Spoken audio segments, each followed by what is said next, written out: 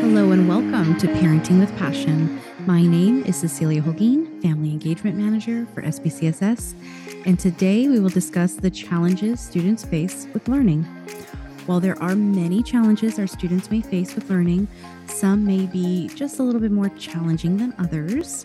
My guest today is Sarah Talbot. Sarah is a Big Bear High School graduate. She earned her bachelor's degree in human development from CSU San Marcos and is in her final year of her master's program in school counseling at Northern Arizona University, all while dealing with a major learning disability. Welcome, Sarah. Hi, thanks for having me.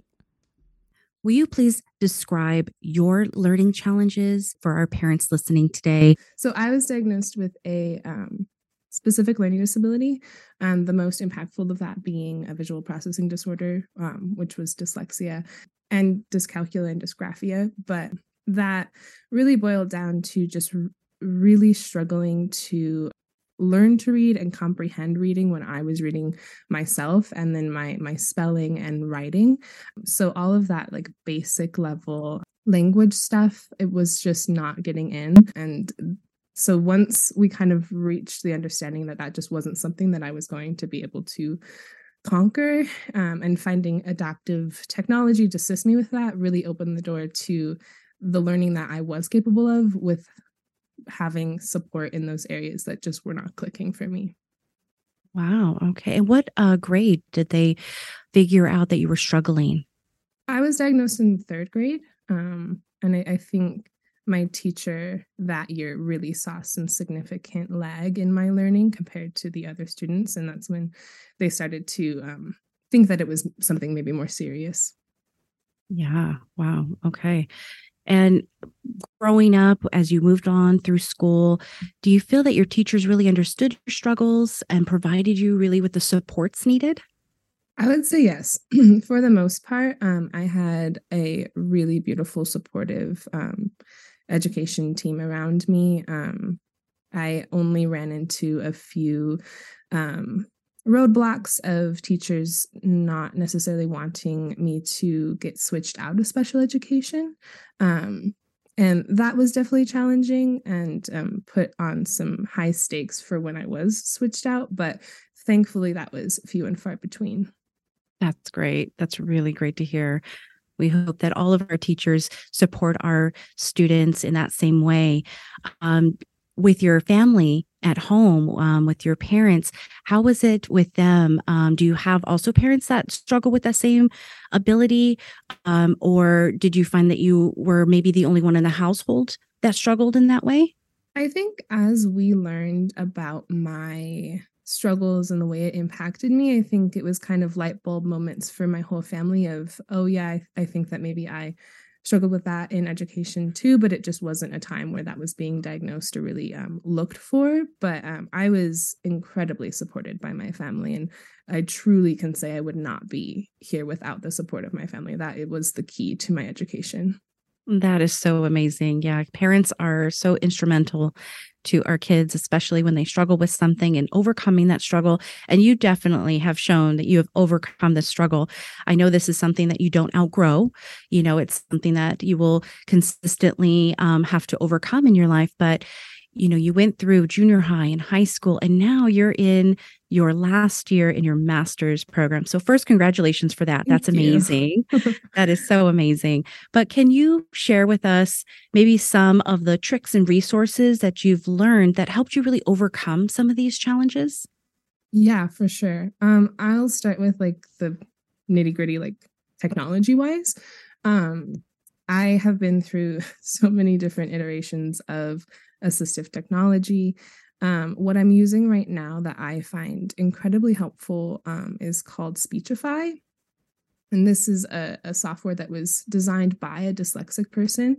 And it's the most, I really like it. It's the best I've ever used. Unfortunately, it does have some paywalls. So if for anybody that is looking into that, just be mindful of those types of things. And then Don Johnson has a full like assistive technology suite, and I use things from that. Again, within like reading and spelling is where I'm most impacted. So for like websites and stuff, it has this little cursor that you can like snap kind of a screenshot of the text, and then it'll process it and read it to you, for that kind of like quick needing to read. And then I mainly just I have a MacBook, and on there it has just built-in assistive technology. And so that's what I use for dictation and things like that. And those are like the things that have gotten me through college. I really would not be able to function in the way that I have without those three things. And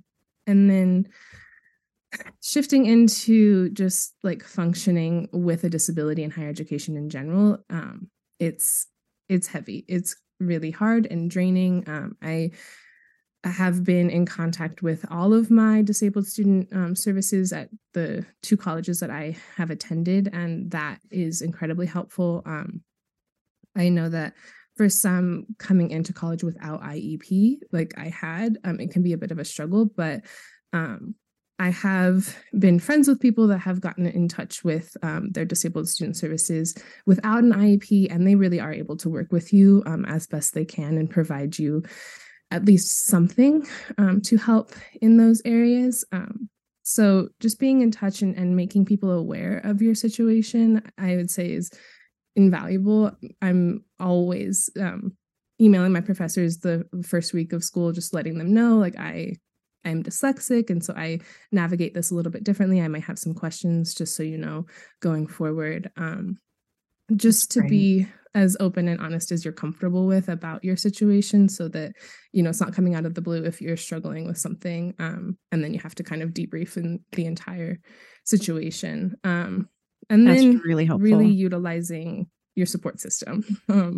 I like I said, would not be here without the support that I have had, and really just working on cutting myself a break, that this is really hard, and this is hard for anybody. And it, you know, is compounded by the fact that I have to almost take double the amount of time to do these things.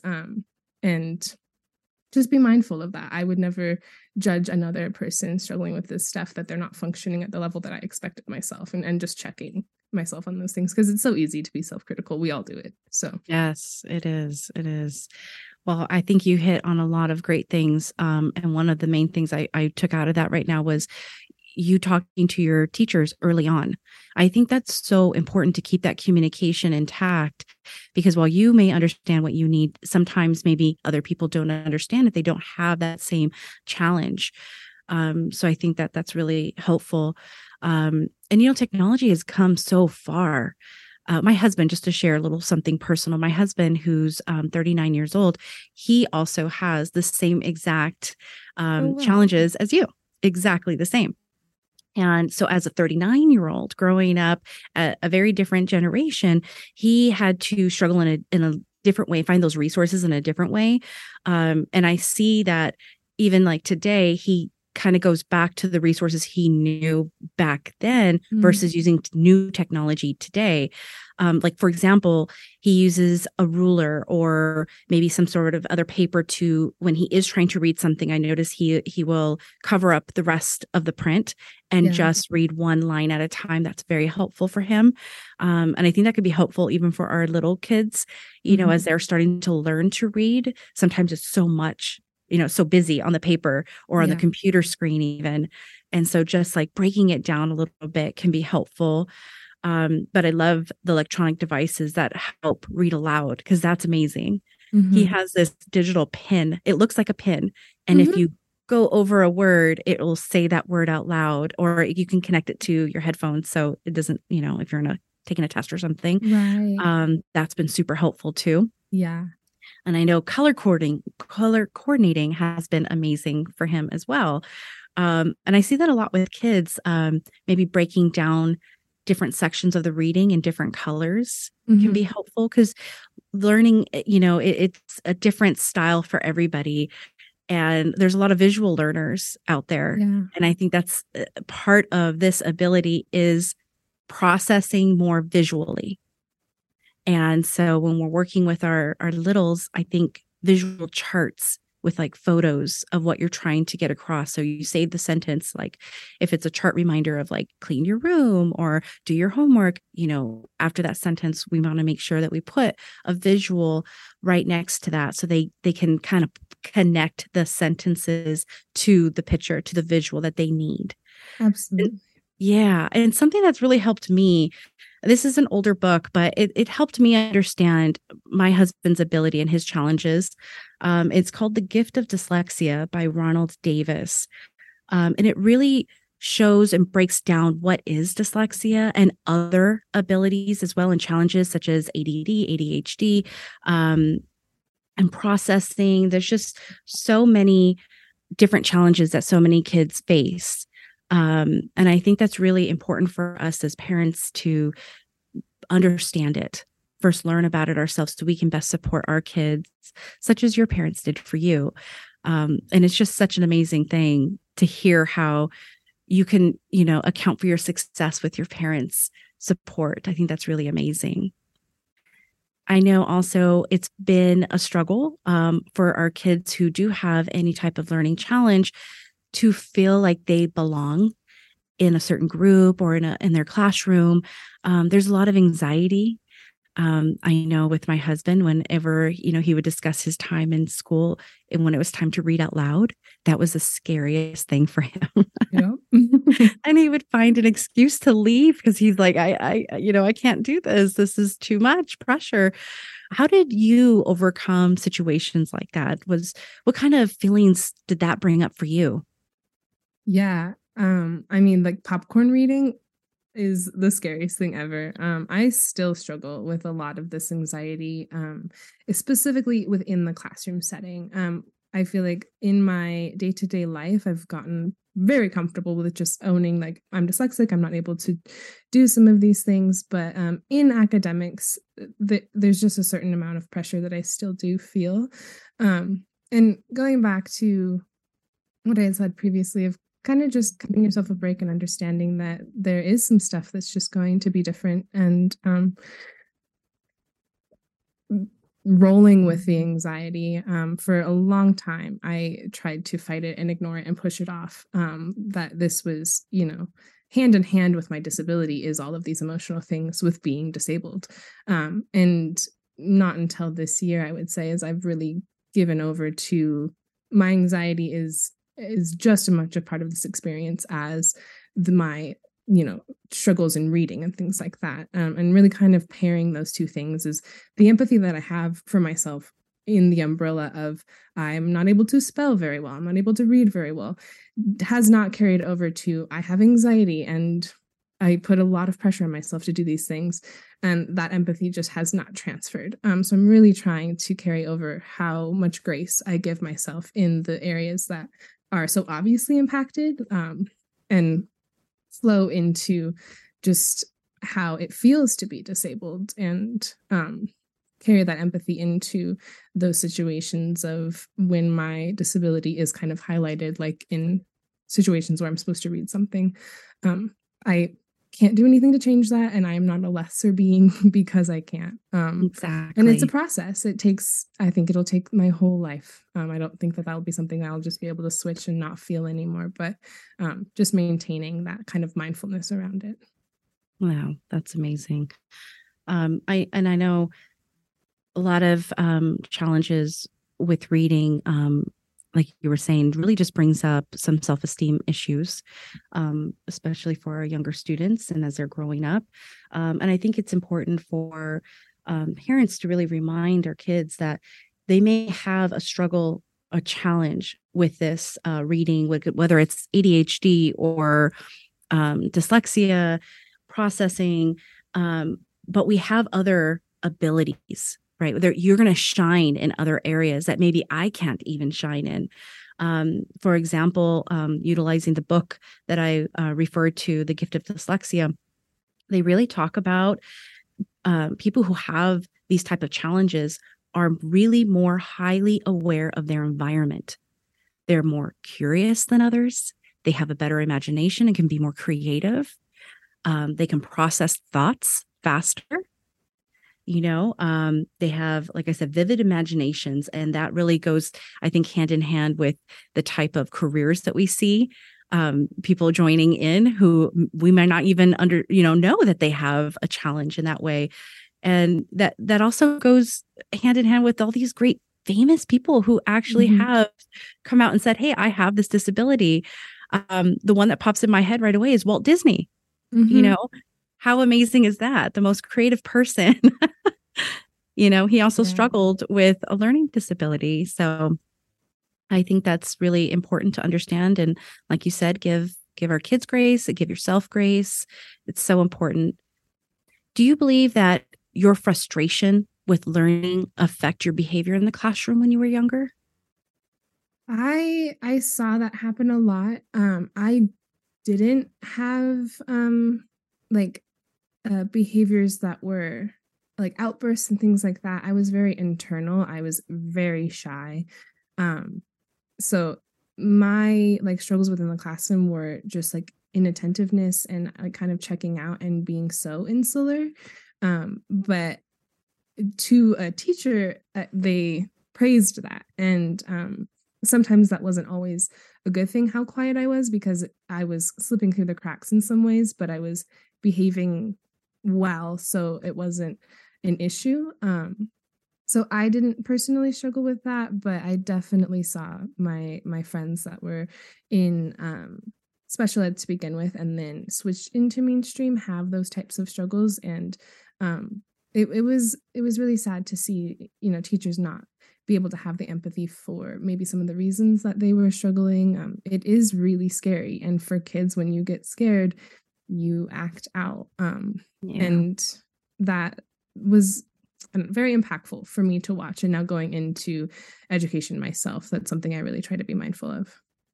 Wow. Yeah, that's very important. And you're right. It depends on really the child's personality if they're going to cope with it internally, which can be just as dangerous if they are, internalizing all those feelings versus, making it outside and screaming, yelling, maybe becoming more physical. There's so many different ways kids are going to handle their struggles because they don't quite understand it themselves. Mhm. Um, I know growing up, I would, with my kids growing up, I would make sure that my teachers had some additional supports. My daughter is a very visual learner. So the classroom has to be colorful for her. It has to be something where she can see and connect what she's hearing from the teacher, what she's reading material wise to a visual.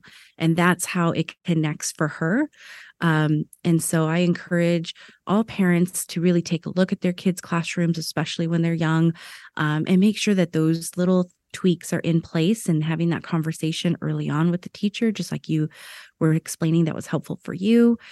Um, but what kind of other recommendations would you have for a parent who might be struggling with their students' learning challenges? I think, like you said earlier, just trying to understand the experience. And for me, like when I read about dyslexia, I don't relate to like the main points that are classic for dyslexia. So really talking to your kid about like what it feels like for them, what it looks like, and all of the experiences around it that are not necessarily about education. I think bringing the understanding that this is something that you're going to carry for the rest of your life. And now it's highlighted that you're in school, but what are the other ways? Like when we're shopping, what is it like for you? Can you read that sign or just things like that? And trying to incorporate it into the entirety of their life, not in a way that's dragging them down, but in a way to prepare them that this is something we need to think about and prepare for in all of these ways. And also bringing in, like you said, all of the beautiful things that they get to do and see because they see things differently. And I think sometimes that can feel a little dismissive, but I think when it's done well, of your struggle is so real and I see it and I'm sorry, but also look at how much art you can create or how you can connect with people because you see things differently, and really trying to be their champion as much as you can and reflect back to them that I see you in your wholeness, and that is not anything that is, brought down by your disability, but it is, makes you flourish in all of these other ways, and we will together find helpful ways to make sure that you can succeed in whatever that looks like. And if that's not in school, we will find a path once you're done that is right for you. That is so perfect. Thank you. Wow. Very impactful for our parents. I know that can be just opening up that communication is number one, and building up that trust with your child. And because it is hard to talk about maybe a struggle that they're having, but once you build that trust and that relationship with them, it's so needed. And I just love what you said. Thank you. Thank you. What type of advice would you have for another student that may be facing that, especially for our adolescents? Right. And maybe in elementary, we're not quite understanding it yet, but in junior high, you're really starting to see how this is affecting you, and in high school. And I think at that age, you're more self-conscious and you want to hide it maybe from your friends, and you're more embarrassed about it. So what type of advice would you have for students of that age group? I would say just to be patient with yourself. I mean, middle school, high school is not a cakewalk by any means for anyone. And like, your struggles aren't necessarily unique in just feeling insecure. And like I said, they are compounded by all of these things that could be, pointed out as being different. And that is really uncomfortable. But in time, you will learn to just incorporate and love these things about yourself. But it takes a long time. And just maintaining that grace and patience that maybe this is still really uncomfortable for you, but it won't always be like this. And you will grow into yourself, and in all of the ways that we do in just development. And this is, a different experience, but it's not unlike all of the other ways that we have to learn to love ourselves. And yeah, I would just say patience is key, and taking things slowly and just allowing yourself to be as you are, and not trying to cover up in huge ways. I completely understand the coping mechanism of not wanting to talk about it, and that's completely fine. But not taking that to the extreme of hiding who you are, and just taking it as it comes. That's wonderful. Sarah happens to be the daughter of our podcast producer here at SBCSS, and I'd like to invite Dave to say a few words.